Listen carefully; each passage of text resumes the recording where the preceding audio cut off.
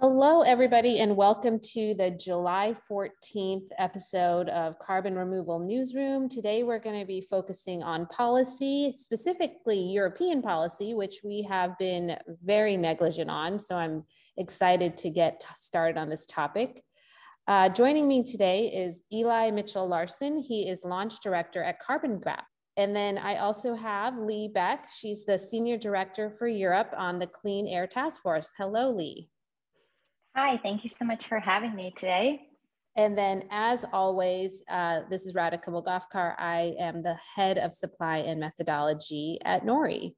So, as I mentioned at the beginning, we are going to today talk about the EU and what's going on. And I think one of the biggest things that the EU is working on is this removal certification mechanism. And so they are working on a certification standard for carbon dioxide removal to complement its existing climate plan. And when it's completed, it will likely represent the largest jurisdiction with a comprehensive policy plan to scale up carbon removal. Lee, I'd like to start with you to just maybe give us a broad overview of the program and what its goals and how the EU is trying to achieve its goals. Yeah, absolutely. Thank you so much for this question.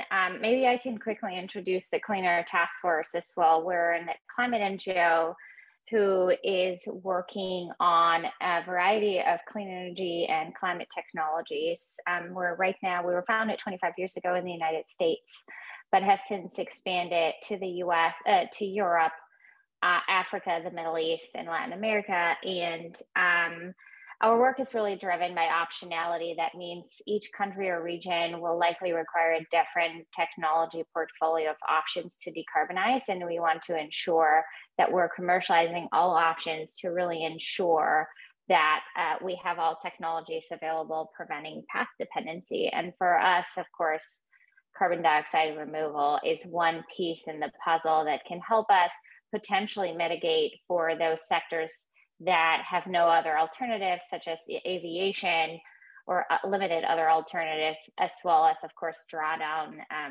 CO2 from the air that's already in the atmosphere.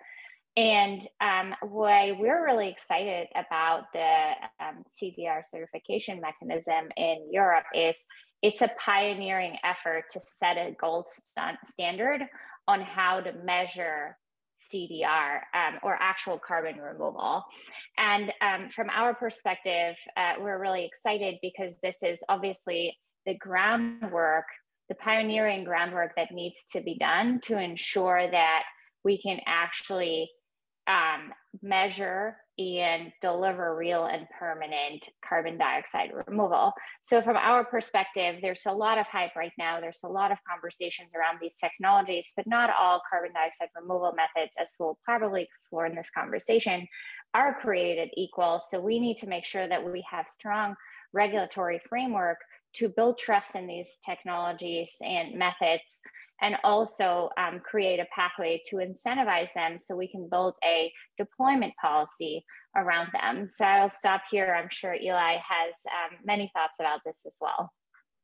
Yeah, Eli, one, please introduce your organization. Let our audience members know what Carbon Gap does, but also, yeah, let's get into a little bit of the scope of the scheme and kind of the policy issues that the EU governments have to resolve before the rules take effect. I think on this side of the pond, maybe we have a little bit of a feeling that the EU is very bureaucratic, takes a long time to move forward. So curious about how things are moving. Thank you, Radhika. So, and thank you for having me. I'm Eli Mitchell-Larsen. I'm the launch director at Carbon Gap, and we are a new NGO. We were launched at COP26, just focused on driving European leadership on carbon removal. So we try to build coalitions and build understanding of the full breadth of carbon removal solutions or methods across all of the different capture methods and storage methods. And we also work to conduct really targeted policy advocacy to try to drive European leadership and European support for carbon removal. And yeah, diving right in. I mean, I think what your listeners on your side of the pond will find really fascinating is that, in the European policymaking apparatus, they really do things right in the sense that they're starting from the baseline. The carbon removal certification mechanism, forgive us if we start to say CRCM and get a bit rapid fire here, it's the foundation on which all other pillars of European climate policy, like, for example, the carbon border adjustment mechanism, the EU ETS, advertising regulation, all of these other elements of European regulation will reference the carbon removal certification mechanism. They will ask the question, hey, do you need to measure how much carbon was removed and stored? See the CRCM. So it's hard to overstate the importance of this.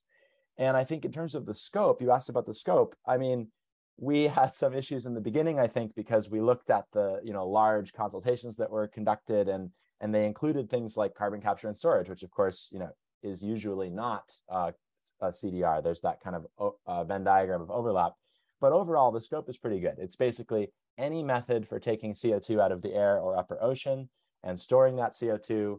How do you measure that?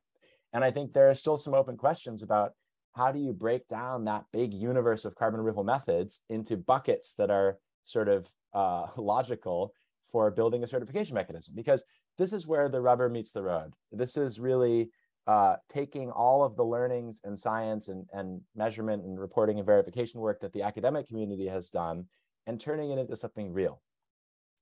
So there are some very significant politically relevant issues that Brussels and eventually the member states, when they hopefully adopt this regulation, this directive, will have to resolve. And I'll just name one because of course we are at this NORI podcast, which is great. But there's many others that Lee can bring up and we can bring up later. But I think the real implication is European land management, and particularly with the kind of, frankly, the need to help basically ensure a living wage for rural livelihoods. That's why the Common Agricultural Policy exists. And so there is an imperative to basically support European agriculture, not least because of the security concerns that we're seeing popping up over the past few months. And so it's critical that that happens. It's also critical that to the degree that those incentives are being tied to how much carbon is being absorbed and stored in the soils, that's done in a legitimate way. And we have some really exciting ideas that we've been putting to the Commission. And we'll get into it later, but we've actually been really pleased to partner with the Clean Air Task Force and their Brussels team on some convenings that we've been holding in Brussels to really talk to the Commission, try to act as a sounding board, and try to put forward some real constructive proposals to make sure that this is the premier and sort of first of a kind comprehensive carbon removal certification mechanism in the world. Oh, I could go so many different ways with all that great information, but I think my first question for you both, and I'll start with you and move over to you, Eli, or I'll start with you, Lee, and then I'll move over to you, Eli, is do you get any pushback about carbon removal as a policy because of the moral hazard question? I tend to ask a lot of my guests about it, but I'm curious within the EU if you hear we shouldn't be focused on carbon removal at all right now because we really should be 100% focused on emission reduction, which we haven't yet figured out at a policy level. Lee, your thoughts, and then Eli, your thoughts. Yeah, absolutely. I think that there is certainly this notion that, it's not a silver bullet. We can't sell it as that, especially CATF focuses both on the land use and the technological side, though I'm more an expert on the technological side. It's not been demonstrated at the megaton or megaton scale, let alone gigaton scale that we need. But I think from our perspective, the clock is ticking to address the climate crisis. And from our perspective, climate is also an infrastructure problem. So we need to understand today what the technologies and what the infrastructure is that we need to achieve a climate neutral Europe. And then we need to plan for a rollout.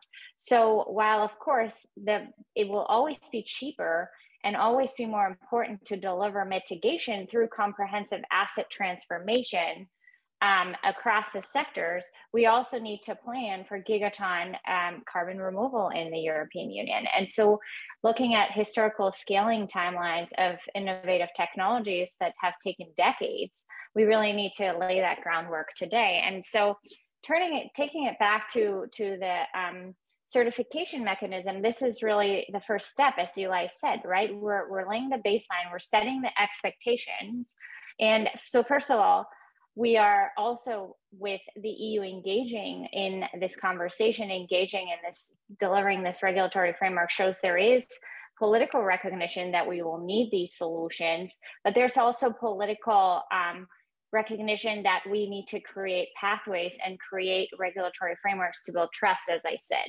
And so what we're hoping will come out of this certification mechanism is a framework that ensures that carbon removals are real, that they're measurable, that they are additional to mitigation, that they're permanent and do not result in leakage, and also avoid double counting. And from these principles, this would really hopefully not only create the pathway for incentivizing technologies, a suite of technologies, recognizing that not all of them are equal, but also help us break through the dichotomy or the conventional fault lines between natural and technological CDR methods, but also help us to guide the private sector and the voluntary market initiatives, which I think many NGOs, including CATF, regard as skepticals or with a grain of salt, and really ensure that we're also, through rigorous regulatory mechanisms, building trust in these technologies and break through this idea that we're starting too soon because we need to do mitigation first. The clock's ticking, we need to tackle the climate crisis, and we need to keep an open mind for innovation. Eli. Amazing. I couldn't have said it better myself. I think I don't want to dwell too much on the moral hazard piece. I think it comes up a lot. I think at Carbon Gap, we recognize that issue. We would say the greater moral hazard would be not to develop these different methods that we're clearly going to need. I often say, when did the clock start? Did it start at the 1992 Earth Summit? Did it start at the 2015 Paris Agreement? Or did it start today? Because even if we follow a net zero trajectory, we stop dangerous climate change, all that carbon we're putting up from 2022 to the net zero date, which we really hope will be 2045 or sooner, we will still, want to bring the atmosphere back to a state like today. So I think it's unequivocal that we'll want to have these methods available. It's also true that we need to make sure they don't undermine that fast, often cheaper, more efficient climate action that Lee was discussing with emission reductions. I think in the European Union, or specifically, there's a lot of excitement, certainly in the circular carbon economy. I hesitate to use that term because I think it's frankly been kind of co-opted by some slightly unsavory actors, but the principle is great. It's that we can put carbon into the built environment, into long-lived products. That's widely accepted, right? So I think, as Lee was alluding to, these kind of fault lines where different groups have different preferences about what methods they like and what methods they don't. And I think there's some that are really gaining that support. And so the other thing I would add about this kind of panoply of different carbon removal methods, they're also different. And as Lee said, they have strengths and weaknesses. What I think is important to recognize is, just as they have different characteristics around their durability, the longevity of storage, how easy it is to constrain things like indirect carbon leakage, which is so tough in the land sector, they also have different levels of readiness. And I don't just mean that in the sort of technology and readiness level sense about how mature is a different type of direct air capture. I mean it in terms of our level of certainty that a carbon benefit has been delivered. And this is something that I think will kind of let everyone breathe out a sigh of sort of relief, I hope, in just saying, we don't have to fight tooth and nail to make sure that people hear about our favorite method and our favorite solution. And often you see this happen with the DAC folks saying one thing and the reforestation folks saying another. There are some qualities of stored carbon that we can directly measure and observe. And that's what durability means. It's the risk of reversal on an annual basis. And it's a physical quality, just like whether my water bottle is red or green. I can also measure durability of stored carbon, and we can predict that reversal risk. We can measure it in the lab. We can use historical data. And once we're able to make those comparisons, we can actually use legal and financial mechanisms to try to ensure permanence, even for those riskier types of storage. So I think what's so exciting about the CRCM, the Carbon Removal Certification Mechanism, is it creates a platform. If the governance is done right, we'll be able to kind of onboard these different methodologies for different methods as they're ready.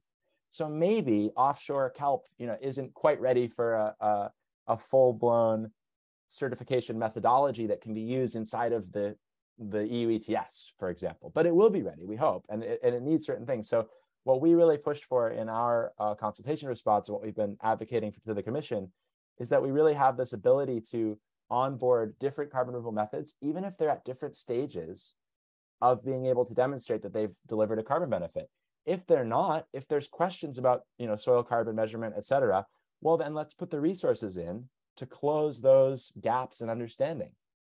And that's exactly what a body like the European Commission, or the entity we hope will be created by the CRCM. It might sit within the same entity that manages the EU ETS. Maybe it'll be a new entity. We're still working through that.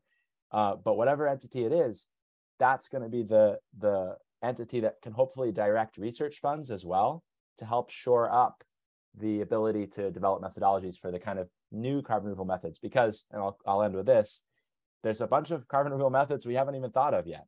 There's not just one type of DAC, there's 4, and there's probably going to be 4 more in the next 10 years. So we can't predict what the kind of winners, so to speak, or what the leading carbon removal methods will be. That's why we need to support all of them. We need to find a place for all of them, while ensuring that integrity, making sure that nobody's making claims that are not legitimate on the backs of that removal. Lee, I think you have something you want to add?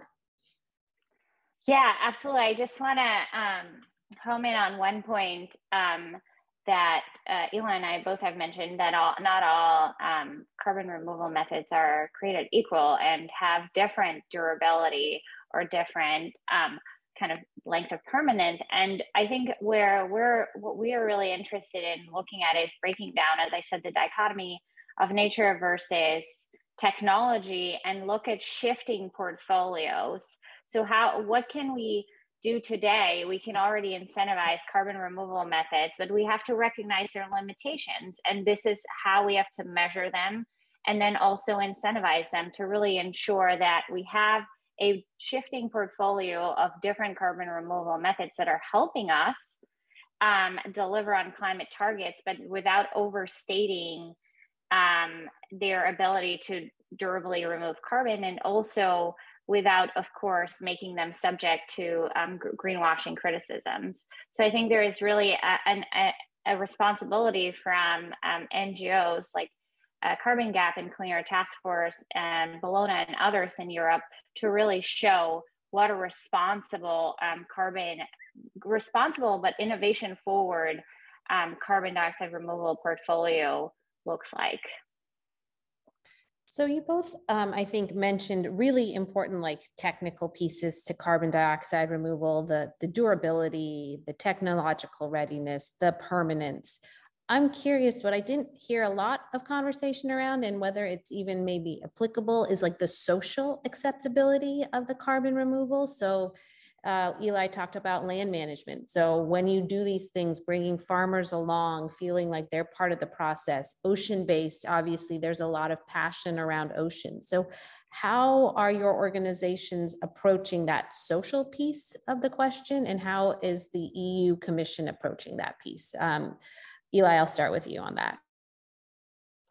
Such an important point, Radhika. And I think we'd point to some of the amazing work by thinkers like Emily Cox, who have really delved into this. Because I think our perspective at Carbon Gap is, first and foremost, engage everyone. So, we want to talk to youth groups. We want to talk to kind of some of the environmental groups that are, not as thrilled about some of these solutions and have really legitimate concerns. We want to be maximally inclusive in terms of hearing what those concerns are. I think we also feel really strongly that the best way to actually measure public acceptance is to try building this stuff. So when you've got a tangible project somebody can look at, that changes everything. And so this isn't from the Commission or from Brussels, but we're really excited about this project that we're on the advisory board for in Switzerland, where the Swiss government has basically funded this sort of end-to-end demonstration where they'll capture carbon from wastewater treatment. So it's coming from human waste, right? So it's biogenic. And bottle it up in isotainers, drive it to the border, train it to Rotterdam, bring it on a boat to Iceland, and store it there. And I think at a modest scale, but with public funding, so that all the costs have to be revealed, right? Like, it's one thing to have Climeworks or one of these companies do this. If it's a government-funded project, the whole world gets to benefit from the knowledge that's delivered. And I think if we can kind of show these examples of CO2 caravans, we can really demystify what this looks like. And I think, similar things for some of the regenerative farming practices. I had a really interesting experience yesterday, actually, meeting with some farmers in the UK who are really advanced on the kind of regenerative ag side.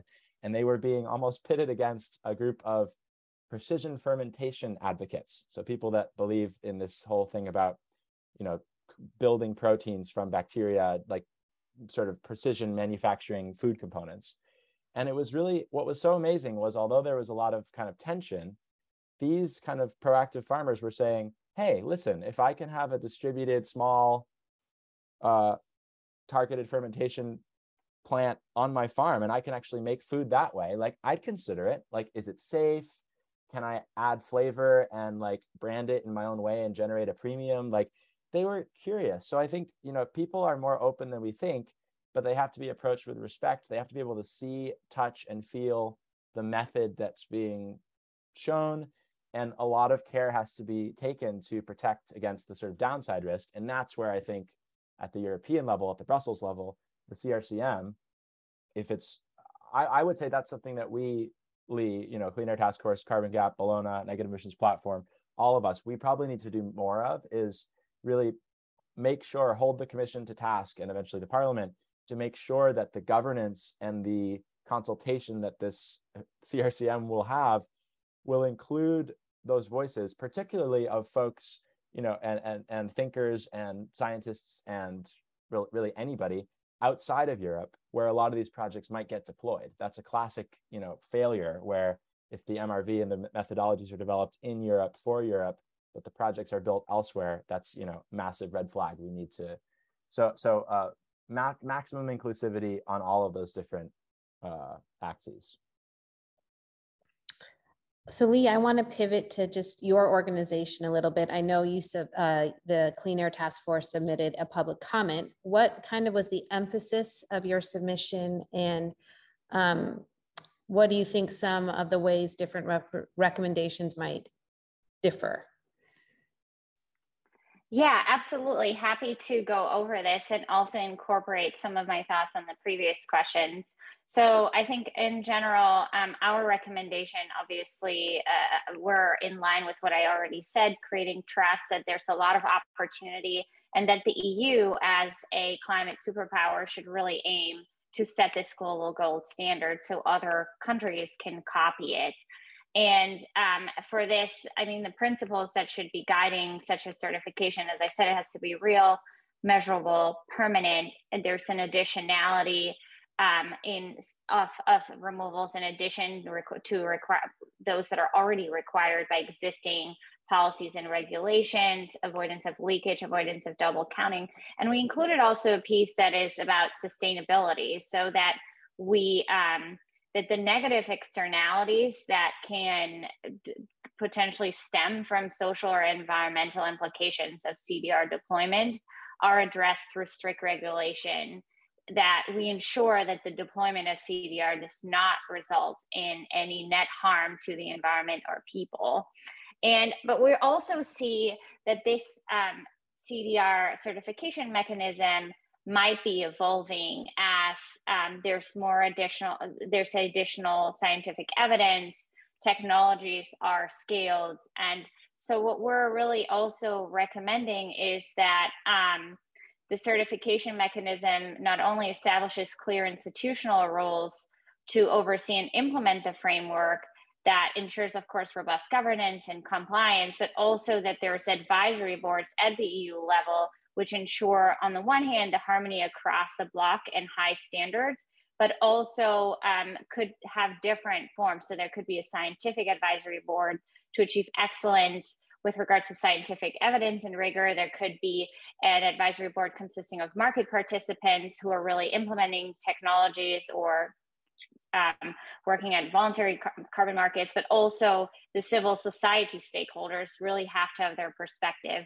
in this conversation. Of course, the EU is also right now, as part of the Sustainable Carbon Cycles communication, which was released just before Christmas last year, looking to calling on experts to really form an institutional role of experts. And then we're also, of course, hoping that the EU can further clarify how the certification mechanism will potentially feed into voluntary and compliance markets, and how this is supposed to evolve over the next decade. So you can see, like, this is what we've seen so far from European Commission is an initial start, and there's a lot more questions that will need to be addressed.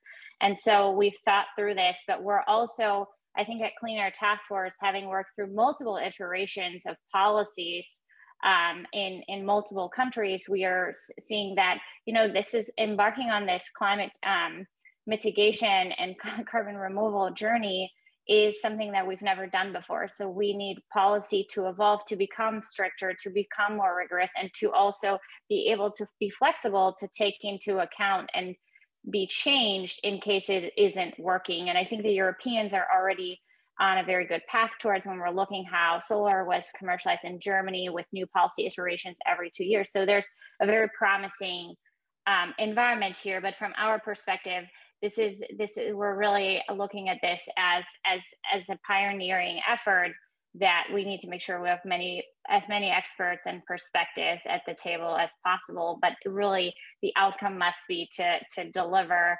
the ideal impact for climate in society. Thanks, Lee. That was just a small little a bit of the stuff this policy has to accomplish. So I want to pivot now to the UK, which is the non-EU part of this conversation today, and really learn more about what they're doing, because as I understand it, last week, the UK government sought public input on its own carbon dioxide removal effort. And this policy effort aims to find business models that will help CDR scale by the end of this decade. I have to say, from my American perspective, I don't hear a lot about European and UK CDR startups. I hear a lot about American startups. So I'm curious about this. The text of the release finds that the significant barrier to scaling up CDR is the absence of a predictable revenue stream for negative emissions. Notably, it also says that the cost of deploying these techs is borne by polluting sectors to compensate for their remaining emissions. So Eli, what do you think about more of a business model focus versus kind of a policy focus that the UK is taking? And does this mean that they're confident that the technical innovation is going to happen in their country kind of on their own, or what are they thinking? So first of all, shout out to all of the UK carbon removal providers like Future Forest. I'm blanking on their new name. Is it Undo? Origin Power? There's a whole host of them. And I think you're absolutely right. There's we should have some more friendly transatlantic rivalry. And there's, some great accelerators that are funded by Climate Kick and Switzerland. So there's a lot of activity in Europe. And we're hoping at Carbon Gap to keep pushing for policy and financial support to keep that innovation wave cresting. The UK history with removals is fascinating, and it's really, I think, quite impressive the way they've approached it. So, the UK was the first country with a Climate Change Act in 2005 to really actually tie their own hands and mandate a trajectory towards net zero with this body, the Committee on Climate Change, that has enormous powers to make recommendations of successive carbon budgets. And so I think they came to the realization that they would need really lots of removals sooner than other countries. I mean, look at the goal by 2030. I think the UK has said they want to be removing 5 million tons per year of high durability carbon removal with high durability carbon removal, and the European Union has sort of soft promised the exact same amount in the Sustainable Carbon Cycles communication, but that's not enshrined anywhere yet. So I think the UK has quite a bit of ambition, and I think the business models language might be a little bit confusing. It definitely was for me at first. What they really mean is, no, they're not counting on those costs to come down. They know that the only way to make those costs come down is to do what Lee was alluding to with the German Energiewende and the power of deployment incentives, right? The power of governments to provide an incentive that has three things: a fixed price, or a very narrowly constrained price, a long contract, and an off-taker that you can trust. If a deployment incentive has those three things, it can work, and it can do what Greg Nemeth so beautifully has shown in his How Solar Got Cheap website and book. It can bring the cost of energy innovation and technologies way, way down. And so this consultation from the UK government is asking the question, logistically speaking, we would like to provide a deployment incentive. We would like to pay you upon delivery of high durability carbon removal. And how should we do that? Should it be a backstop price? Should it be a kind of fixed contract for difference? There's all kinds of details, and economists are going to have a field day analyzing which is going to be the most efficient. And we're still working on our own consultation response, but it's good news. It means the UK understands that its initial 100 million pounds that it provided for kind of carbon removals innovation, which is a really powerful program that's just kind of midstream right now. They know that that's not enough. They have to provide an incentive to some of the more mature CDR methods so that the cost can come down with that deployment incentive over time. And so we are very excited about this consultation. We're thrilled that BEIS has structured it the way they have. And so we'll be very keenly following it to its conclusion and beyond. So Lee, most of our listeners are US based, and so they're kind of very familiar with the US government efforts to support CDR, none of which have tied the cost of deployment to industry. Is this kind of as notable as it seems? And how important is it for a government to ensure that polluters bear the cost of CDR? Yeah, absolutely. I think from our perspective, there is often this notion with decarbonization that polluters have to bear the cost, which is certainly right through regulation, through compliance markets. However, what we're seeing is that in the absence of innovative technologies, polluters never had this opportunity or this ability to actually, or to be forced to deploy these technologies, right? So the EU ETS is a good example where certain high emitting industries and power plants receive a certain amount of free allocations of emissions certificates. And in the US, we have to admit there's no comprehensive climate policy, right? So right now we're seeing governments play a little bit of this, governments and companies play this chicken and kind of this game of chicken, where governments are not really sure how to enact more stringent climate policy. And companies are saying, well, without technologies, we can't really decarbonize, but also not going the extra mile to show steel on the ground and that they can actually implement these technologies, right? So for us, there is at Clean Air Task Force, there's really a clear distinction we need to make between innovation incentives, commercializing technologies, as Eli already explained, and comprehensive climate policy. And the theory of change goes, which has also already been demonstrated for example, power plant regulation in the past, is that if we can deliver lower the cost of these technologies, then it will become more easily for governments to regulate, to require the investment in these technologies, to require the deployment, but also it will create a bigger stakeholder base around these technologies because all of a sudden they're commercialized, they're available, they can be deployed, right? And so from our perspective, it's really important right now that we invest in innovation that has global gains. We only have to commercialize these technologies once. If we can do it between the US and Europe, they will be available at lower cost to everyone else across the globe. But then really quickly, we need to come in, especially in the United States, with much more stringent climate policy, which of course is in the current political environment uncertain. But I think what distinguishes the private sector in Europe and the US is, in the US, it seems like the private sector is playing for time, as in there are a few first movers that are taking the incentives that are available today for them today to decarbonize, to transform their assets, or to draw up plans at least to deploy large scale carbon removal, while others are looking at the political environment and calculate maybe it won't be in the next 4 years or 6 years or 8 years that we'll get comprehensive climate policy, but it will come. And so I think there's a little bit of a slower uptake.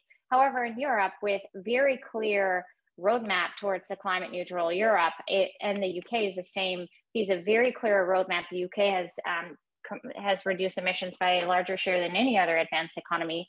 I think companies are much more incentivized to think more holistically how they can keep their social license to operate and also continue to survive in a climate constraint, in a climate aligned marketplace. And so this is, I think, the key differences between the US and Europe. And certainly at some point we will have to require that polluters will have to pay. And there's also, between Eli and myself, there are conversations with others around the carbon take back obligations. Again, this requires new policy environments, new climate policy instruments, which no one has pioneered before. So Lee was alluding to a little bit of the gridlock in the US political system, which we're all very familiar with. But Eli, I'm kind of curious. The UK is also in the midst of some transitions, if you will, and their government is definitely going through some changes, along with the broader EU kind of political scene with obviously the war in Ukraine. How do you imagine these political winds will impact CDR development, if it will at all? Maybe it's so enshrined it won't matter. Well, yeah, I challenge listeners to imagine a political environment in which all of the major parties are supportive of climate action. It's almost impossible to imagine, right? But that is the case in the UK. And I think, that's a bit glib. There's certainly big differences. And I think, what's been so amazing in the UK since the early 2000s, when the Climate Change Act campaign was really kicking off, is this has not been a particularly politicized issue, right, in the UK. That, unfortunately, there might be some intimations that's changing. Some of the contenders in the kind of horse race at the moment for the prime minister role have expressed kind of anti-net zero views in the past. So I think, I don't want to speculate on politics. I want to sort of focus on the levers that we have. The UK did something really powerful by creating the Committee on Climate Change, this independent body with enormous power, really, to set and recommend. I always remember one of my first weeks at Oxford, I went to a talk by Lord Deben, who's the chair of the Committee on Climate Change. I knew nothing about this. And I asked a question at the end, which was, as a American, how can a committee tie the hands of MPs and the voting public? How is that constitutional? And I was immediately reminded that the UK doesn't have a constitution. So it's a really fascinating setup where this committee makes recommendations and the government then needs to follow them and can be held accountable if it doesn't. So I think regardless of who's in power, like Lee was saying with the EU, the EU does an amazing job of providing that clarity of a roadmap so industry can start to shift because they know what's coming.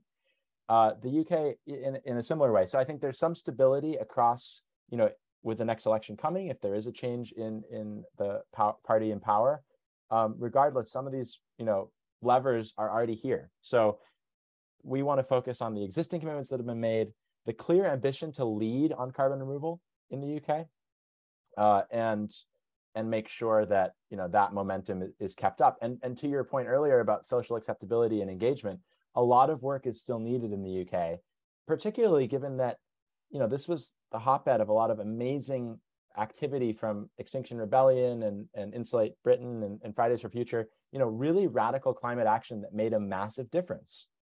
Everything from people gluing themselves to the wall of the department responsible for climate to, holding up the IPCC 1.5 report, reading it out loud. This really changed the conversation. It really shifted the Overton window. And those groups definitely need to be consulted. They need to be involved and engaged in the conversation around removal.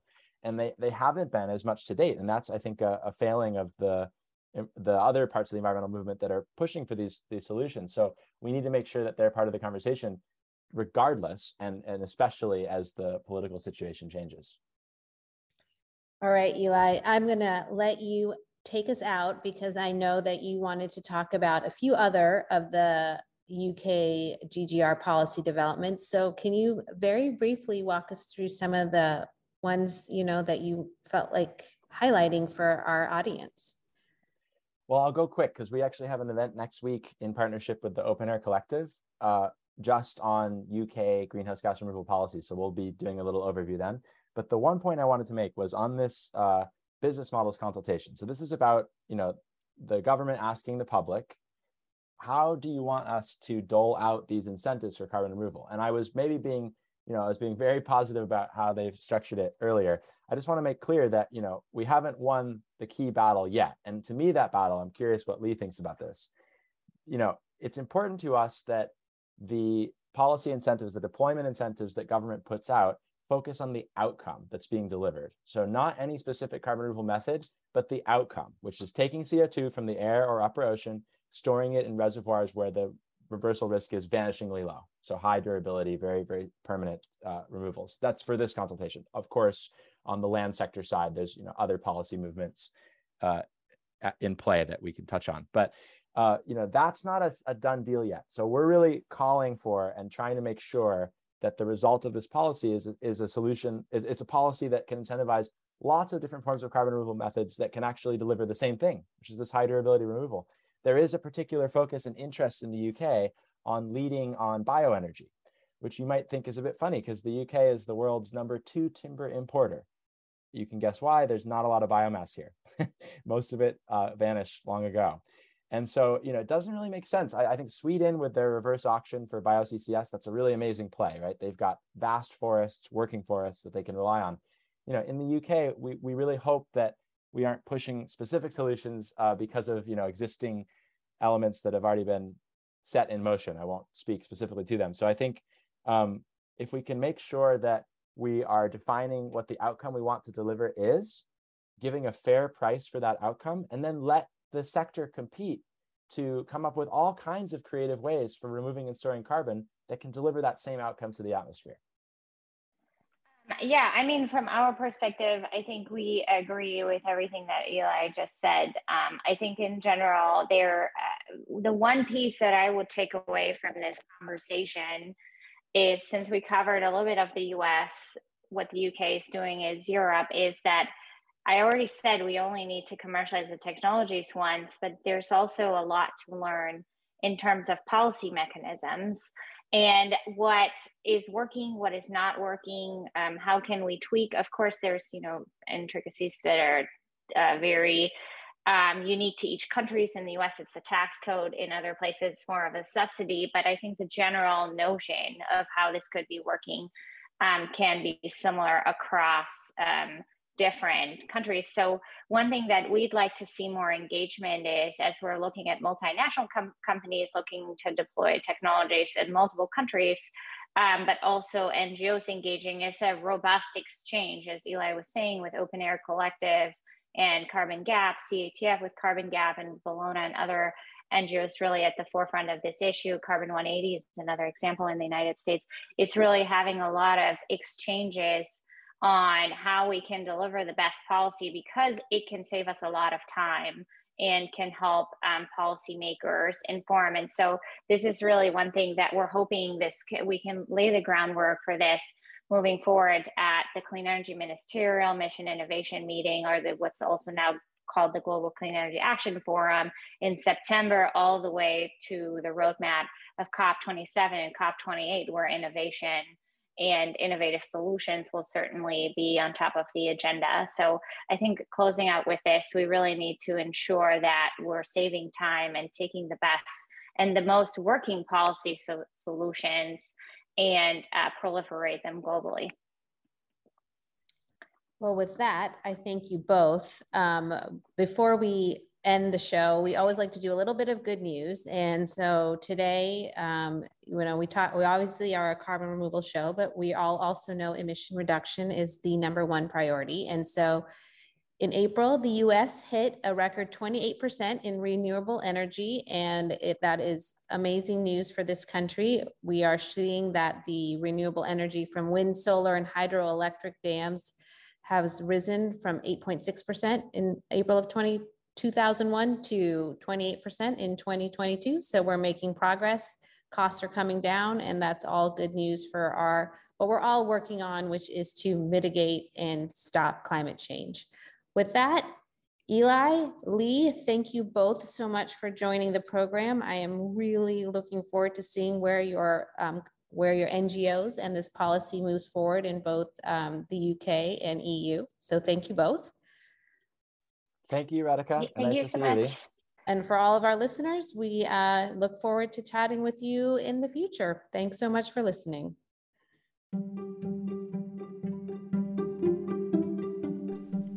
Thanks so much for listening to Carbon Removal Newsroom. If you like the show, the best way you can help us is by giving us a great rating and review in Apple Podcasts, following the show on Spotify, and by sharing the show on social media. Tell your friends and help us spread the word about what's happening in the world of carbon removal.